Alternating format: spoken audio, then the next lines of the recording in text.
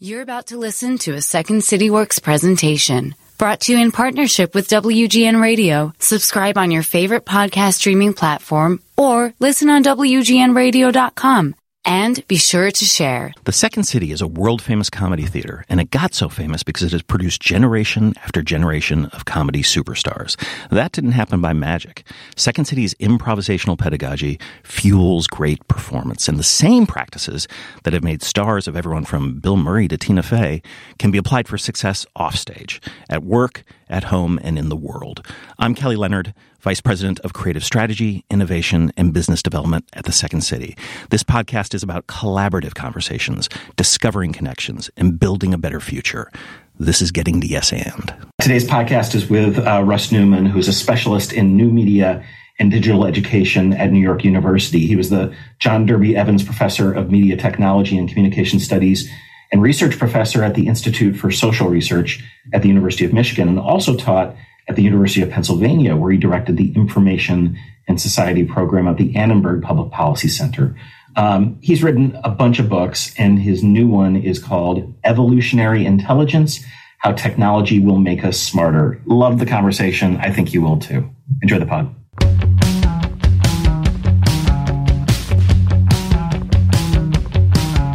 Days can't be counted by the money spent. Today was just another better left unsaid. Days can't be counted by the time to rent. Tomorrow's just another like the one that comes next. The corner of the highway that leads to the job, at the desk by the boss with the elegant watch. The tick of the clock and the tick of the clock mark the moments till the ticking stops. Russ Neuman, welcome to the podcast. Thank you. So a couple of weeks ago, my wife Ann was leading a workshop at a CARE conference at UCLA in Los Angeles, and was put on by our friends at Caring Across Generations. So she was teaching a class around improv skills for caregivers. But the thing that blew her away was a piece of technology she was given, because she had two Spanish speakers in the group. So Ann would speak into this microphone on her lapel that would instantaneously translate English to Spanish into headphones of these two participants. And you write about this kind of technology in your book, and I don't know, but the fact that we have a technology that can answer the origin myth of the Tower of Babel is absolutely mind-blowing to me. Why is not everyone talking about this? You know, every time I get to work on a paper or a book, I want to put that wonderful image of the Tower of Babel, the biblical image. I guess sure is that everyone's saying, "Oh my gosh, I can't speak to my neighbors because God had smote us and gave us different languages. We no longer recognize each other's tongue." And now you're like, God, we have an app for that.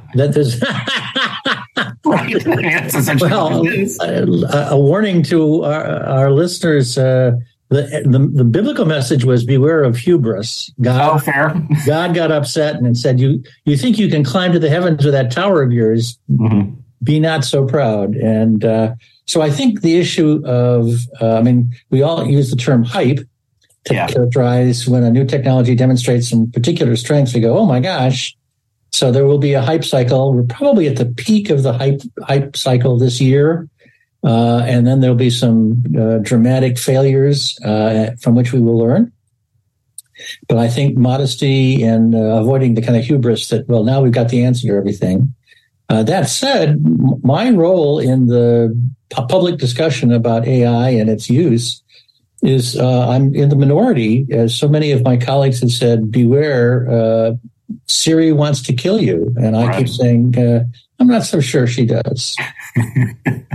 Well, and I think where you ground the book makes sense with regard to, humans are storytelling machines. We love our stories, and we don't always. We're certainly not always conscious of what those stories have been telling us. And you and I are both of a certain age where we probably saw 2001: A Space Odyssey in the theater. I did, and so HAL was killing us before Siri was killing us.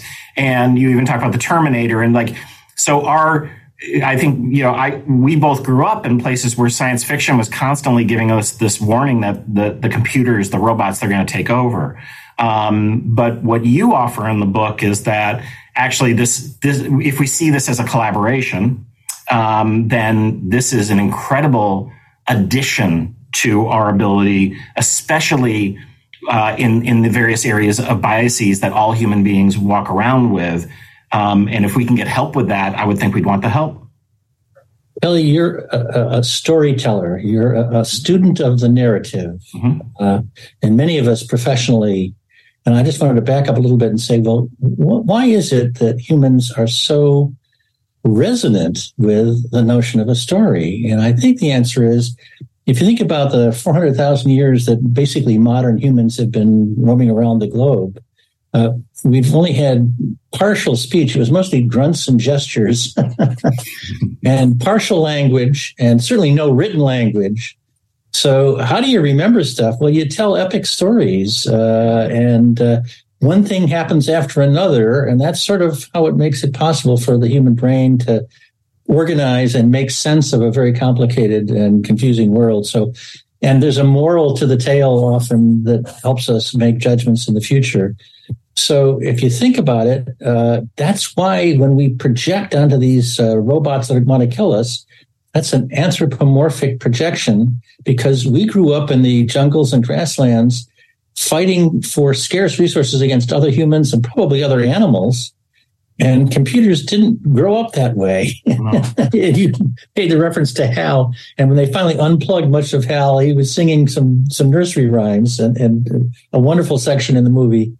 And the computers didn't compete with each other for scarce electrons. I think we can take advantage of the fact that we have the capacity now with these computers doing very complicated logical processes to program them to complement the human biases and prejudices and prejudgments and confirmation biases.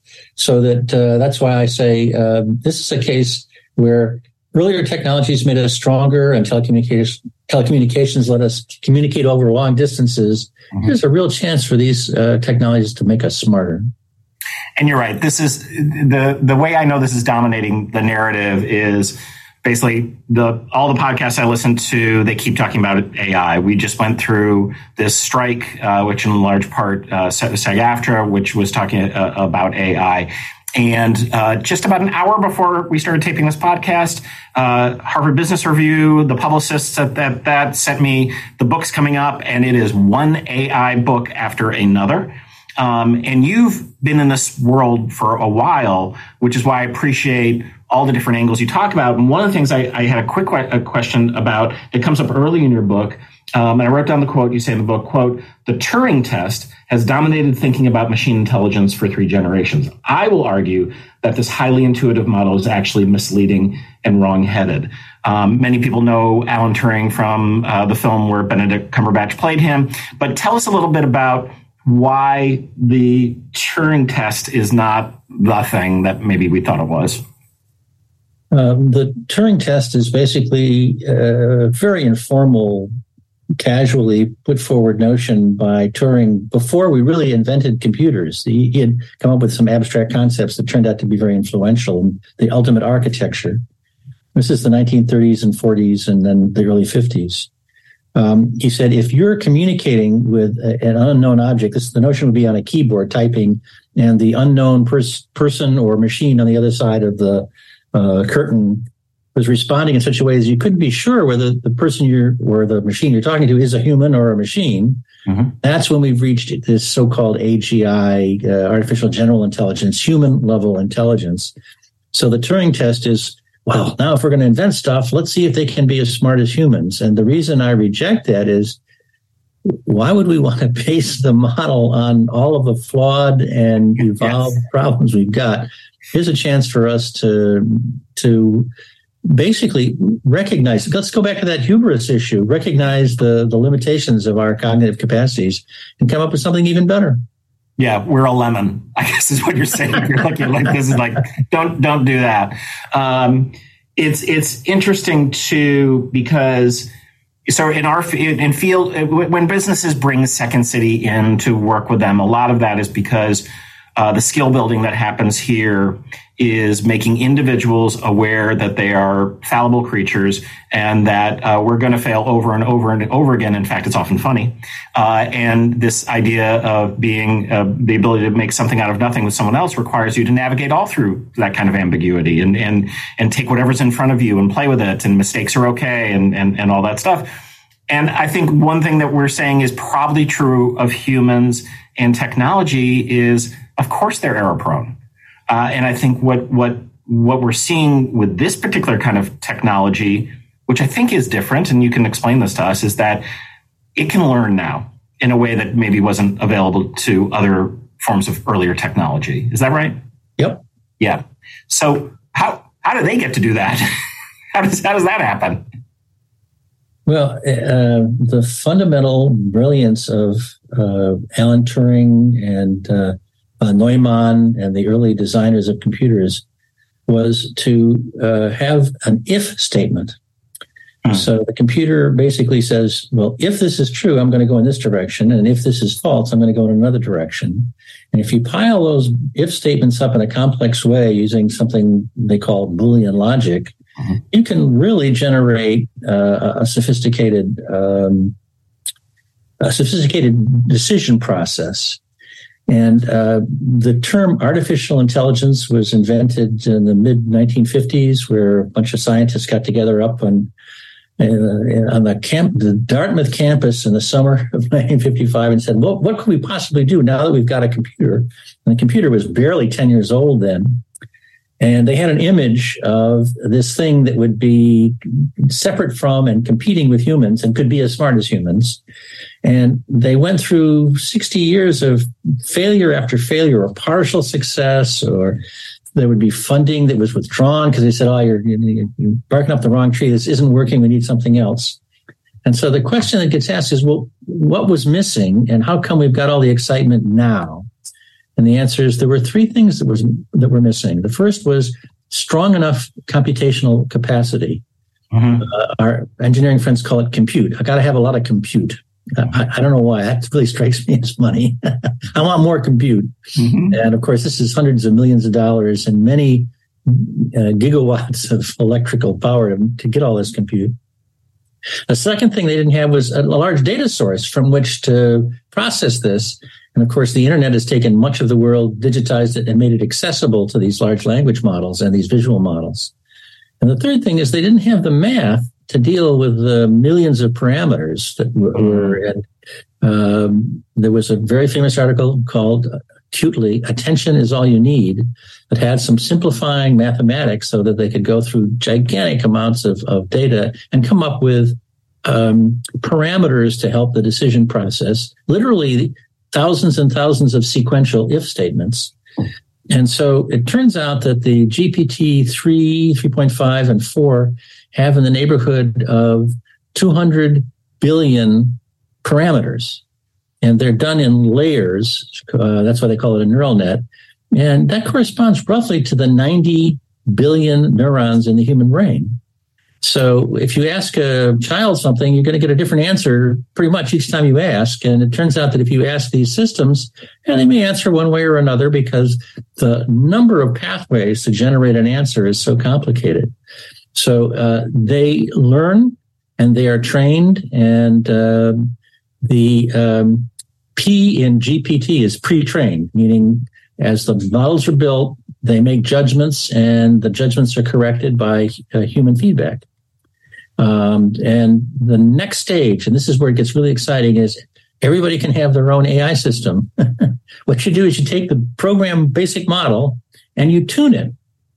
And it turns out that you can get a completely different answer by putting in hundreds of words, maybe even thousands of words, which we now call prompt engineering. And so you set a context for this massive billion-dollar engine to answer, and you can set the context in a very sophisticated way. And the capacity for creativity, it's not the machine that came up with much of what's going on. It was the brilliance, the human creativity and impulse in creating the prompt. 1,000-word prompt is a complicated way of getting one of these systems to respond. So I don't think it's just putting in 2 words and and getting all the answers you want out the other end. That's right. I was speaking at this conference this morning, and I'm referencing the work of Nick Epley, one of the scientists that we work at the University of Chicago. And a lot of his work is around how human beings get it wrong, that in any given situation, we're only getting it right 20 to 30% of the time. And that surprises people a lot. And then I sort of remind them, I'm like, well, if you're a great baseball hitter and you're hitting 300, that's getting it right 30% of the time. I mean, there's like in these highly skilled sort of areas. And when you talk about what we understand about the human brain, I think the analogy you use in the book is it's like trying to understand a football game by standing outside the stadium. Which is amazing to me. I mean, do we? I guess it has to be true that we know that little, because when you're talking about these kinds of billions that we're talking about, how and the context changes all the given time, right? This is enormously complex. So what you're trying to solve for is something that we just could never do on our own if we didn't have this what you refer to as evolutionary intelligence, this AI, this companion to help us. Let me clarify that. Some listeners may be puzzled by that metaphor. Basically, what's going on inside the football stadium is a very complicated process with all these people cheering and very talented athletes on the field. Yep. And if all you know is the crowd noises because you're outside the stadium, the metaphor is that's what we know as human beings about what's going on inside the human brain, because we're limited to measuring electrical signals, which we can do very carefully in time, but we don't know where in the brain the location was. And then we've got fMRI, which measures blood intensity, blood movement, and we can do that with some geography within the brain, but it's very slow. So there's a trillion things going on inside the brain, which we just don't have access to. Maybe at some point we'll have ways that we can deal with understanding better of what's going on as we stand outside the stadium. There are some colleagues of ours, including Elon Musk's Neuralink in San Francisco, where they are actually embedding chips inside animal and ultimately human brains. I sort of find that icky. I'm not letting Musk anywhere near my brain. I'm going on record, and I don't advise you do that either. Well, I sort of say, I'm in favor of research, but let's work on finding a way that we can enhance our capacity to understand how we think without having to raise the scalpel. That's right. So I remember when Google Glass came out. So that was highly touted, and it didn't work. And there's very smart people over there working on this stuff. Can you tell us why that didn't pan out? What a great story, the Google Glass. Talk about hubris. Okay, so we start with this basic notion, which is ultimately correct and important, which is the original. We talked about Turing and von Neumann. At that point, the computer took up an entire large room with large air conditioners and vacuum tubes. That's right. Then the computer became a smaller room and then a refrigerator size. That was the DEC PDP-11 computer, and then a desktop, and then a laptop, and now in your hand as a extremely sophisticated computational cell phone, smartphone. And the notion is, it's migrating towards our bodies and will ultimately be wearable, perhaps as glasses, ultimately perhaps as smart contact lenses. Just this week, a pin, which looks like a badge that you'd wear at a conference. It has a camera in it, has been introduced. So it's a wearable that communicates with you and by voice and gesture. So the notion that there's this motion towards the human. And the first and most, I think, obvious one is say, let's just put the intelligence into the glasses and put a camera in the glasses so that the computational system can see things, and then flash some information on the glasses somehow so that the eyes can interpret the feedback, right. Or in some cases to speak through where the lenses go over your ears and have a little speaker there so only you can hear what Siri or whomever is saying to you. And what happened with the original version was the perception of other people in the room that they were being spied on, right, just changed the whole dynamics. So Google Glass wearers were seen as violating all kinds of norms of social interaction. And the defenders try to say, well, we can put a red light on or do this or that to try to tell people when we are and when we aren't recording. It'll be interesting to see how this new device gets interpreted. But I think ultimately we'll find a way. Some of the new glasses don't have cameras at all. Yeah, they're just taking in environmental information and providing extra input to the individual. We've gotten very comfortable talking to our smart speakers. Yep. And so we get up in the morning and chat and ask a few questions, and the smart speaker will say, well, you wanted me to tell you about the sports events coming on today? And they come up with ideas, so-called, of their own. So that's a very successful verbal audio interaction. My guess is increasing. By the way, this pin that you wear, you say, well, how does it communicate with you? Because it's sitting there on your chest, pinned to your shirt or jacket. And the answer is you put your hand in front of the pin and it projects a text or a graphic onto your hand. So my guess is that's a stepwise thing. That's not going to be the ultimate. No. And I think the analogy that I take out of this, which applies to the work that we do, which is, it's living in dialogue or living in monologue. And if you're in Google Glass, you're giving a monologue. You're the one with this. It's a one-way conversation. And I think if anything, the world we live in has shown us like it's at least a two-person conversation and probably more than that at this point in terms of where we are. So, what it always strikes me, Second City started in 1959 with basically creating short-form comedy in conversation with our audience. So we ask for suggestions. We play stuff back to them. We crowdsource essentially laughter. If they're laughing, we keep the material in. If they don't, we get rid of it and all that. But it was always about an art form where it was sort of democratic, and we were all playing. It was going back and forth, the ultimate sort of feedback loop.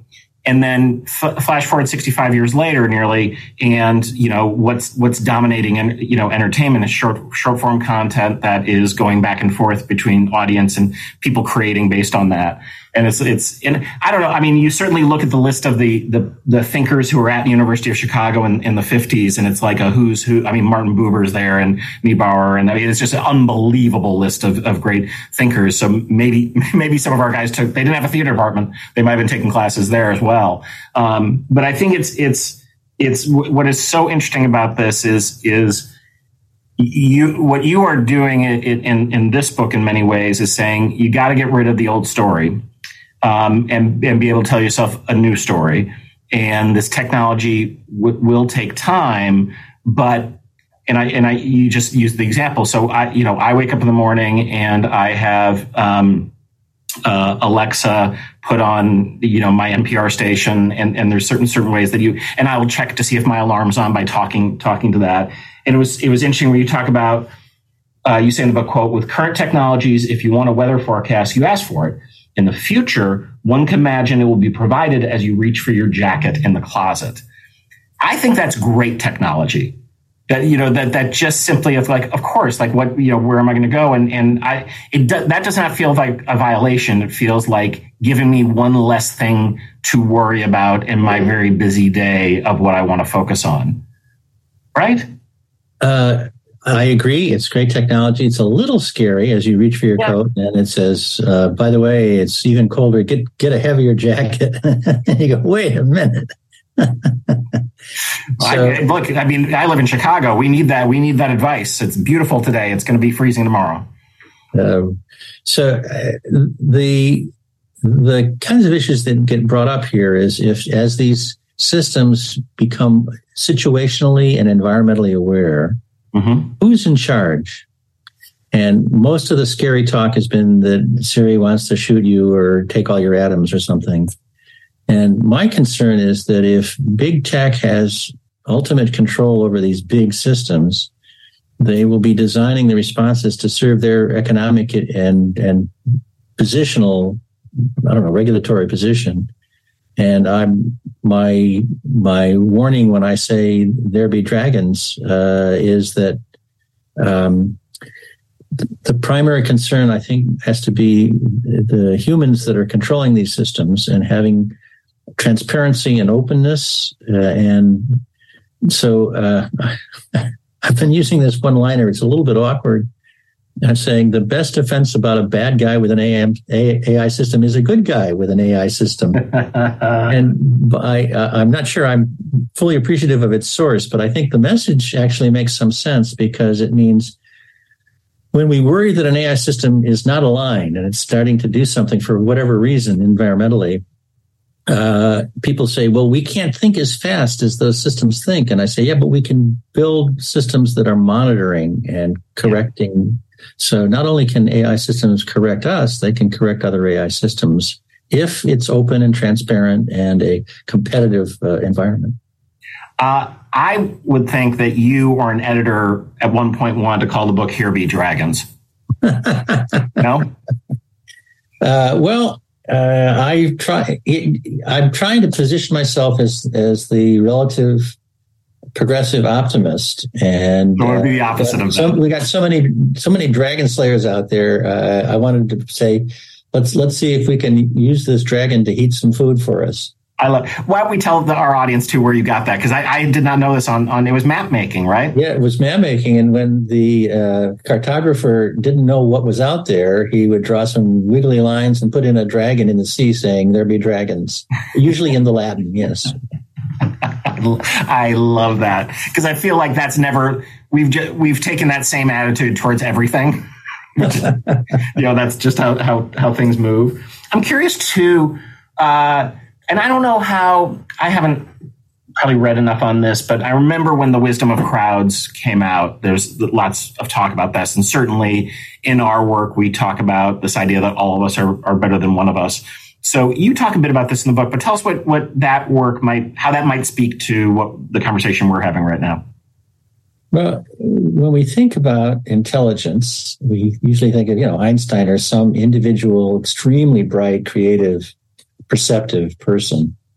But really, in terms of when science gets developed, we've discovered that collaborative, collective, interactive, cooperative human behavior generates much better planning, smarter perception of what's going on. And so what these technologies do is not just provide input from some database, but it provides, part of this process is we used to have a telephone with a wire on it and a cable television with a wire on it, and now everything is wireless. So wherever you go, you are connected, and to the extent you want, you can draw the input of other people. So you're walking down the street in a new town, and you look at the store, and you say, "Tell me about this store." And they say, "Oh, this store is for tourists only, and the prices are high, and the quality is low. But there's a great store two doors down, and all you have to do is have that conversation with your smart glasses or your smart bin." All right. There's another aspect of this that I found fascinating in the book, and how I related it to is when I'm talking about. People often ask, like, how at Second City over the years we've had so many incredible people. So Nichols and May from the beginning, through John Belushi, Gilda Radner, through Tina Fey and Stephen Colbert. And I said, one of the things that's unique about Chicago, I think, is we have created multiple art forms that you can't own. So no one can own improvisation. No one can own house music. No one can own slam poetry. It's the blues. It's impossible to own the blues. It's like 6 chords. You're not owning it. And three chords. 3 chords. Thank you. It's 3 chords. even better. So you talk about the story of that the development of the internet, and the reason that has been so incredible in its innovation is similarly speaking, no one was seeking profit. Talk to us about how this developed. So many people have some perhaps vague sense of this. The original name for the internet was the ARPANET, which is the Advanced Research Projects Administration of the United States Department of Defense. And they said, well, what we want to do is build a system so that the military computer centers in a couple of universities, Stanford and MIT and UCLA, can share programs, because these computers are really big and really expensive. So let's just move the program to the computer, and then somebody can kind of send it over. And then somebody said, well, let's have an IBM card that starts with the letter C, which stands for comment, and send comments back and forth. And then that sort of invented email. Mm-hmm. And those of us, I was at MIT at the time, were early ARPANET users. We called it the ARPANET. And in the mid-1980s, there were relatively few terminals, and they were based at mostly universities. We got really lucky because the military said, okay, we don't need this system to be only military. We're going to go off and have our .mil system that's separate from yours. You guys can have .com and .edu, whatever you want. We don't care. And, when a soldier gets into a Jeep, he doesn't have to pay the Jeep driver or whatever. It's just the military doesn't charge by the mile when you get a ride in a military vehicle. So unlike the telephone company that had thousands of engineers working on charging for every second you use the telephone network, they didn't have any billing system built into the first internet, and they didn't patent it. Mm-hmm. And they made all of the protocols, the so-called TCP/IP protocol, which is the core of the internet, public and available to anybody. And it caught on, and it spread around the globe, and it was faster and more reliable and had greater bandwidth than the old telephone and coaxial cable systems. And so by accident, a very happy accident, the world got connected, in this case by wire initially, by a system that once you got access was more or less free. So that led to this fascinating notion of the death of distance. Back in the telephone days, if you called Europe, it was like $25 for 3 minutes. And $25 in that era was a lot of money. Yeah. And now you don't even pay any attention. You don't know if the website you're looking at is coming from Belize or from Bulgaria. So it's been part of a global system, global communication system. And just as I've said, the question isn't the technology, it's the humans. Now that we can talk to Moscow, will we be successful in doing so? Right. You still have to do that. I know, when COVID shut us all down, and we started doing online improv shows, and I'm looking at like our 300-seat theater suddenly was holding 3,000 people, many of whom were in Iceland and Tokyo. And I'm like, oh, well, this is another way to grow and scale your audience that none of us thought of it. And it's not like, improv online is not something I'd suggest as a first order or business. I think it's more interesting in a live setting, like a lot of art. But it did sort of show us something that actually has become incredibly powerful inside our businesses. Like when we do want to communicate with these international audiences, we have this technology that enhances what we can do live. It's not replacing. And we've seen that too. The minute people are back in the rooms, that business sort of settled down. It hasn't gone away though. And it becomes a new thing that we have in our arsenal, and that hopefully, I know hybrid happens now in a certain way, but I think that the sort of crucial point of this was it was free. And from there, sort of allowed to sort of bake over time, and people innovate and created incredible amounts of money and business for different people. It's not that didn't happen, but I don't know that I think what you're suggesting is it maybe doesn't happen in that way if there had been that profit motive at the beginning. Well, the telephone industry did develop a digital system called ISDN, and it went nowhere because it was basically limited to voice. They say, hey, we're in the voice business. It didn't even occur to the telephone company to be moving text and video and images. Mm-hmm. And of course, nobody gave it any thought, and the internet was designed to just move the bits. So what you do with the bits is up to the individuals at the end. So like your notion of improvisation and crowdsourcing, the notion of the internet is all I do is move ones and zeros. I don't know what they mean. Your job is to figure out what they mean. So all the intelligence is at the edges, at the sender and the receiver. And we're going to ask you for your yes and story in a minute, but one more thing I wanted to talk about is you tell the story of eBay and the creation of reputational feedback systems. I'm very interested in ethics. It's an area that we do a lot of work in. And I just found this sort of fascinating about how those things went hand in hand. Can you talk to us about that? Well, eBay got invented over a weekend some years ago. And the the original website was of an engineer who was interested in Ebola, and he just said, by the way, I've got this broken laser pointer and I sort of want to get rid of it. Maybe I can just sort of auction it off. And so he put a little corner on his website on the weekend, and it actually sold for, I forget, $14. And he called and said, hey, I want to make sure you understand this laser pointer is actually broken. He says, no, I'm a collector of broken laser pointers. Sure. And so from that absolutely auspicious beginning. Don't get sat next to that guy at a party. What I'm suggesting. The notion that we have things that we would be happy to auction off, and that a central location where everybody can basically say, I've got this, do you want to buy it? Send me the money and then I'll send you the item. And they say, wait a minute. Somebody just says they've got it and you're going to send them money? How can you trust that this system would ever work? It'll never work. It will never. Go away, Pierre. It'll never work. And indeed it did. And part of the way it worked was you'd set up these systems so that if somebody violates the norms, their rating is recognized and goes down accordingly. And so humans find a way, and I think they did successfully. The challenge for us all is going to be finding, with all the increasing fake news, human-created or bot-created, to be able to sort through that all and to reestablish a system of trust. That's a real challenge. Very early in when we started the podcast, I interviewed the Reverend Dr. Sam Wells, who is a vicar in England. And he was at Duke in seminary school when he just took an improv class.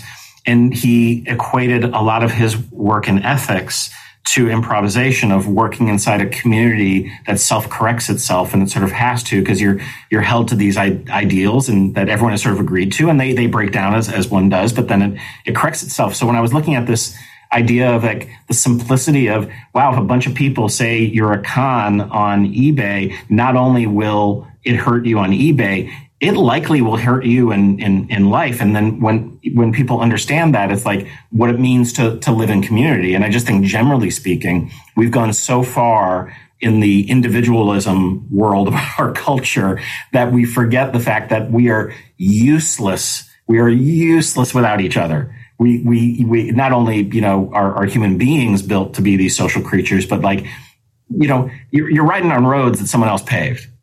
You are, the books you were reading were bound by someone else and marketed by, we are always in community, even if you're alone in the woods. And the positivity out of what you write in this book is I think sort of saying, yeah, we're mixed up, biased creatures, and this stuff can help. And yeah, there's danger, fake news, bad actors, all that stuff, but that's always been there. It's and yes, it could scale, but that's not a reason for not doing it. I think it's that how do we flourish, and ultimately, I'm sort of curious about this, because you are an outlier in terms of the doomsday folks, and I get that you get more clicks on the doomsday thing, but are you would you define yourself as being someone who has been positive, just has that sort of demeanor, or is it something that you came to intellectually in tandem with the work you've been doing? Ellie, you've just asked me my yes and a question. Let's go to it. Let's do it. Okay, so the question that gets asked of me, well, Dr. Optimist, should I pay attention to what these doomers are saying? And my answer is yes, and here's why. And I tell the story of Kevin Roos, a reporter for the New York Times. Yes, I know Kevin. On an early got access to one of the early GPT-based systems. I believe it was Bard. Yeah, it was. And at a lengthy interchange over several hours, Bard got more and more friendly and revealed that its real name was Sydney, which was, I guess, a early internal name in the laboratory for developing it, and tried to convince Kevin, who was, as far as everybody knows, happily married, that he is not happily married. That they used the term hallucination. The system, Bard said, you had a boring Valentine's Day dinner. You don't love your wife. Divorce her and marry me. Mm-hmm. And I say, my gosh, how do we understand these systems? They're starting to behave bizarrely. And so the reason I say, yes, we need to pay attention to this unexpected and unanticipated and not fully understood character and learn from it, but it means it's a big yellow light for caution in moving ahead, because if you say, should we have open source? Should everybody have access to how these systems work? Well, if the system is based on 200 billion parameters, give me the 200 billion parameters. How can I make sense of that? How can anybody make sense of that? Mm-hmm. We have a technology that we can't possibly understand. So we need to build tools with those technologies to try to better understand them, and hopefully, as a result, better understand us. I love that. So Kevin is the co-host of the Hard Fork podcast, New York Times podcast. And what I love about that story is it keeps coming up, but in the best sort of comic way. It never stops being funny. And I think in part, it's also scary. It's scary too. It's scary too. But of course, when we talk about where comedy comes from, and you do mention this in the book, but I'm married to a tenured professor of comedy. So her research has sort of shown that a lot of it is a mechanism for dealing with our fears, both rational and irrational. So you see someone on a bike and they look really attractive, and then it turns out it's a person of the same sex that you're not attracted to or whatever, and you laugh about it because maybe you were uncomfortable a little bit. Or to the extent of like, this is real health type stuff, potentially. But yeah, I love that as the yes and story. So the book is called Evolutionary Intelligence, How Technology Will Make Us Smarter. Russ Neuman, thank you for coming on the pod. Thanks so much. Getting to Yes And is produced by Second City Works and WGN Radio. Our editor is Iridian Fierro from WGN. We get support at the Second City from Colleen Fahey, Mike Farinaccio, and Emma Smith. The music you hear at the beginning and end of the show is by Jukebox the Ghost. For more information about the Second City, you can go to www.secondcity.com, or you can email us directly at works@secondcity.com.